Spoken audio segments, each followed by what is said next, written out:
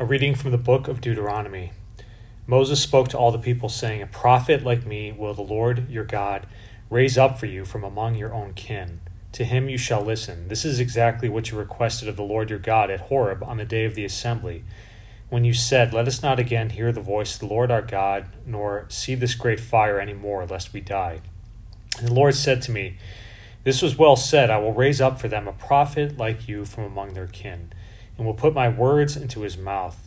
He shall tell them all that I command him. Whoever will not listen to my words which he speaks in my name, I myself will make him answer for it.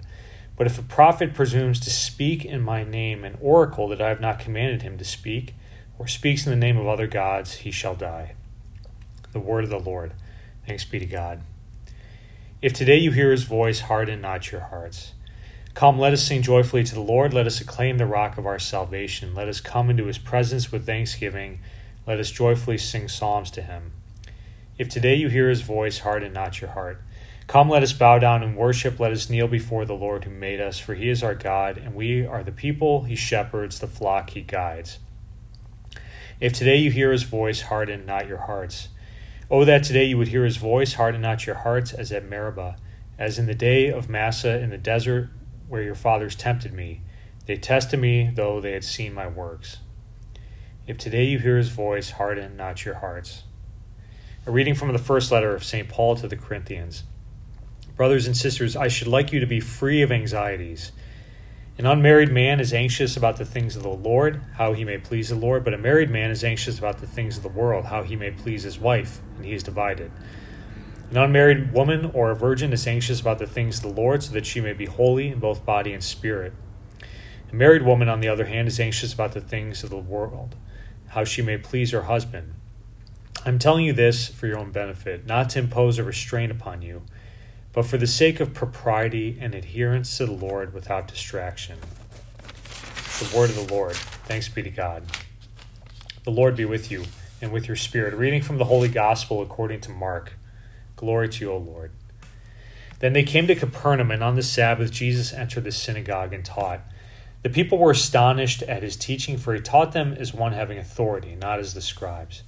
In their synagogue was a man with an unclean spirit. He cried out, "What have you to do with us, Jesus of Nazareth? Have you come to destroy us? I know who you are, the Holy One of God." Jesus rebuked him and said, "Quiet, come out of him." The unclean spirit convulsed him, and with a loud cry came out of him. All were amazed and asked one another, "What is this? A new teaching with authority. He commands even the unclean spirits, and they obey him." His fame spread everywhere throughout the whole region of Galilee. The Gospel of the Lord. Praise to you, Lord Jesus Christ. So in our first reading situation, Moses, he's getting older. Death is kind of on the horizon. So he's giving the people the law for a second time to clarify, because they had fallen into sin again. And he's telling them, look, there's going to be another prophet that God will raise up, and you're going to listen to him, just like you listened to me. So Moses was the greatest prophet.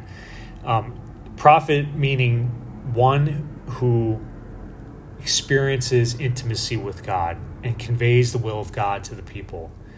So prophet, not one who tells the future or just kind of preaches a tough message, but the key to the prophet is that the prophet is a man or woman of prayer, that they love the Lord and they spend time with God. And spending time with God, not only is their own love inflamed, but then God communicates to that prophet a message that God wants the people to speak. This is what Moses does. He goes up the mountain alone with God. He comes down and he speaks to the people, and they follow him. Now, Moses makes a reference here when he's telling this in Deuteronomy to this scene that occurred several decades earlier on Mount Horeb, when the people said, "We don't want to see God anymore." So initially, God revealed himself in just a small way to all the people, including Moses, and the people really panicked because it was frightening. And so they tell Moses, "Look, you're our leader. Go up to God on the mountain and let him reveal himself to you, but tell him not to reveal himself to us, because we're afraid we're going to die. We want to hear from God, we just don't want to see him. So you go up and you kind of be the ambassador or the mediator, and then you come down and tell us what God has to say." So Moses becomes this intermediary figure. which is significant.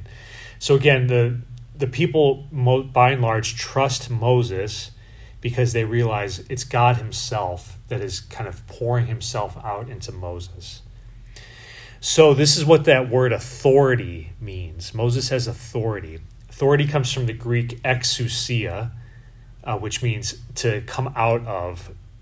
So God is pouring, again, himself, or emptying himself out in the Trinity into, coming out of the heavens, if you will, into Moses. And then Jesus, here in the synagogue, they're amazed that people are like, this is our new Moses. He speaks with authority, not like the scribes. The people can tell that Jesus is one with God. And then Jesus kind of backs this up by performing the miracle. So then the miracle is interesting. The demon recognized that Jesus is the Holy One of God. Now, look, demons are fallen angels. Angels, these creatures are smarter than man. They see more clearly. They're more able. So yeah, a demon is twisted, but a demon still kind of can see the truth and the reality that we always can't see. So the demon is speaking the truth when he says this is the Holy One of God. So the people are actually learning from the demon. This probably wasn't the demon's intention. And then the demon has this interesting line. He says, this is how he opens. What have you to do with us, Jesus of Nazareth? Now, this is another way the demon actually kind of teaches the people. What have you to do with us? So Jesus is getting up there and teaching in the synagogue.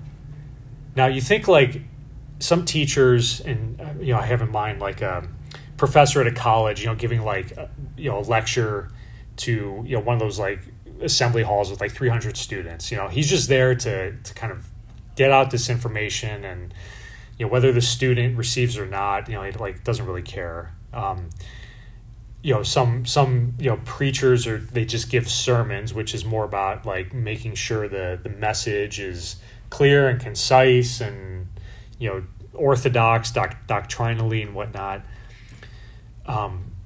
But the demon is acknowledging like Jesus is not that kind of teacher. He's not just getting up there for the sake of getting up there and just giving out theory. Jesus is speaking specifically to the people. That's why he says, what have you to do with us? Have you come to destroy us? It's like Jesus is preaching to that demon. He's not just talking theory about the Trinity. He's trying to set this man free. So that's the kind of teaching Jesus gives to everyone. And this is what's amazing about God. His teaching is generic in a way, like he gives us lessons for how to work in the world and how to live well. But then he speaks specifically to you and your circumstances.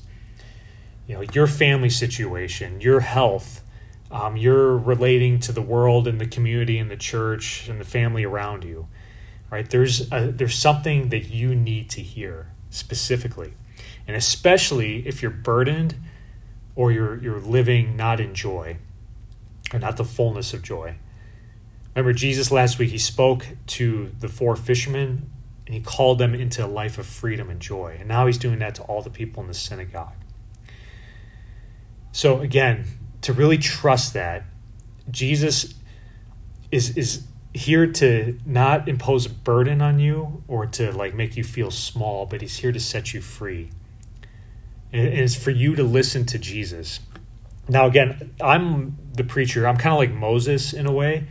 Priests are supposed to be like this. I go up the mountain. I retreat from you all and I pray every day, multiple times a day. I'm alone with God all throughout my day, really, because I'm one with God. It's my own love for God, but it's because he's calling me to say something to me to say to you.